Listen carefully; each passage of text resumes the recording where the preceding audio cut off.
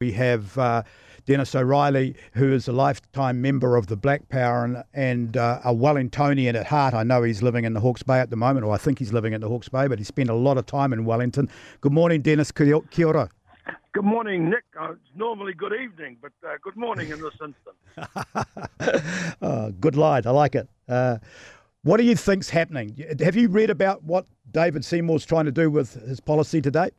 No, I haven't, Nick. So what he's trying to do is I know it's pretty early in the morning and you wouldn't have got to your morning coffee and paper yet. What he's trying to do is he's trying to limit the use for gang members of their benefit money for gambling or drinking or anything that he doesn't want you to do, tobacco, alcohol and gambling.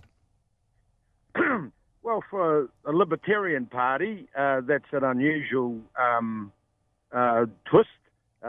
David Seymour has made some pretty intelligent contributions to the political life of New Zealand in this term of government. So I'm a bit surprised at that. But I think people drinking less, certainly gambling not at all, and smoking less is not a bad idea. But whether you can proclaim that doesn't sound to me like the sort of thing that we would normally expect out of the ACT Party. Do you think it's fair to basically go at gangs and say that, this is how you're going to spend your money? Well, it depends how you see a gang. It's a criminal organisation is three or more people with a nefarious purpose. So that could be the Catholic Church or however you want to describe it. So these definitions are a bit loose, Nick. You don't like you don't like the word gang. Well, gang is a reality in. Are we allowed to say Aotearoa on your program? Of course you are. Yeah. You can. So gang is a reality in New Zealand as a result of the rural to urban shift, the abuse in state care, and the policies of the fourth Labor government.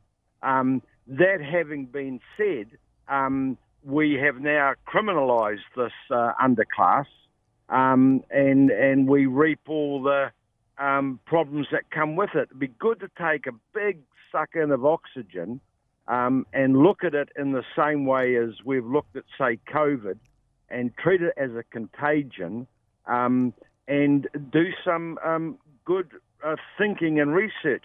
Nick, it's 1987 when we had the Roper Report, the last non-political, decent bit of thinking that occurred in Aotearoa, where we actually put our thinking caps on rather than our political. And I know everything's about the mongrel mob at the moment, so dog whistle takes on a whole new meaning, I suppose. But rather than indulging in dog whistle sort of politics, I was the chief executive of a thing called the Group Employment Liaison Service, which came out of the 1981 Committee on Gangs. We had over 2,000 people working in work co-ops. Gang numbers actually started to go down.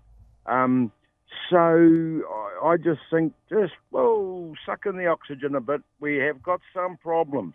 We've got myrtle rust, we've got, foul brood disease, and we've got the 501s being exported here from Aussie. So just let's take a good deep breath and let's go and have a look at what the facts of the situation are, and let's move out of the Valley of Lamentations and let's move into some solutions. And I think I've just spent a weekend with 50 emerging or actual Black Power leaders, and the primary thing that they were going on about was their families, about employment, about trust and integrity. I sort of came away feeling quite buoyed, Nick. Dennis, you've always been in the planning people. You're one of the people that the government have relied on over the situation with gangs.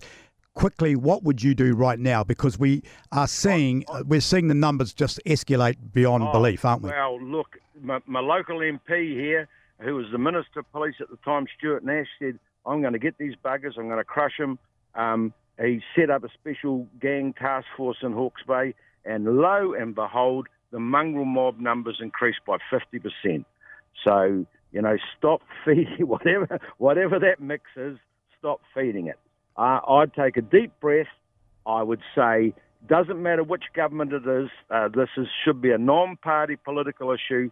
Let's get down to the social sciences. Let's figure out what's actually going on here. And you may find that a lot of those people that you hate to see may actually want to join in and actually try and come to a solution for New Zealand. I used to wander around Courtenay Place there, Nick. I'd be a bit worried to do that myself at the moment. I'm a pensioner, given all that, but she sure as hell has rugged up a bit. I tell you, you'd be perfectly safe in Courtenay Place, Dennis. You know too many people. But I appreciate you taking your time to speak to us down here in Wellington. Kia ora and go well. Thanks, Nick. Bye-bye. Dennis O'Reilly, who is a lifetime member of the Black Power, he's too now saying that we shouldn't be walking down the streets of Courtenay Place. That's terrifying.